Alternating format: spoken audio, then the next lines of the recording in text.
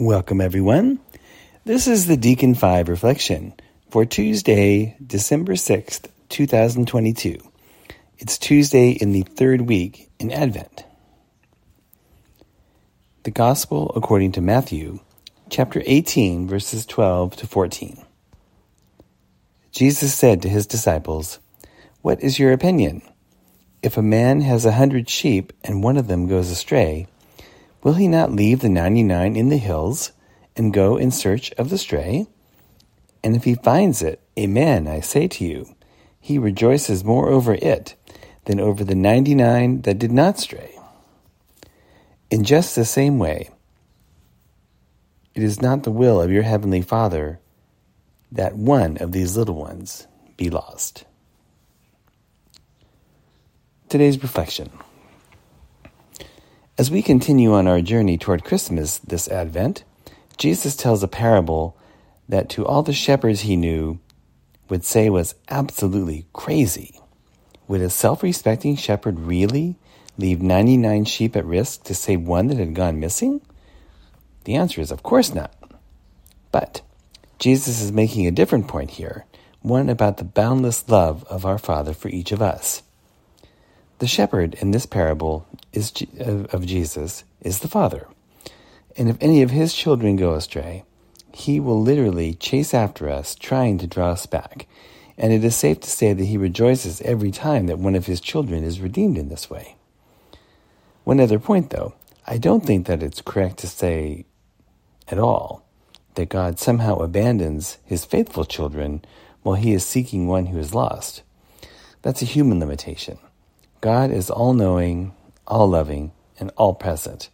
He never leaves any of us. This is an example of Jesus using a common literary device of the time, exaggeration. Remember, the Gospels record him saying to cut off our hands if they cause us to sin, or to gouge out our eyes.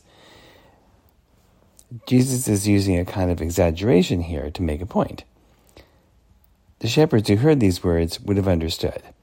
They loved their sheep and did their best to keep them safe. They would leave the rest if one went missing, but they knew that the rest of the sheep would be at risk. God does not have this limitation. Jesus was using this to show how much more, even than these shepherds love their sheep, that he and his heavenly Father love each of us, his children. Part of what we do each Advent is to prepare our own hearts for Jesus. God longs that we live as his children and follow the example of Jesus. May we take time this Advent to ponder that amazing love that God has for us and strive even more to stay close to him. But let us be heartened that even if we do wander away, that loving shepherd will seek us out and will not rest until we are back in his arms again. What a wonderful joy to consider this Advent and always.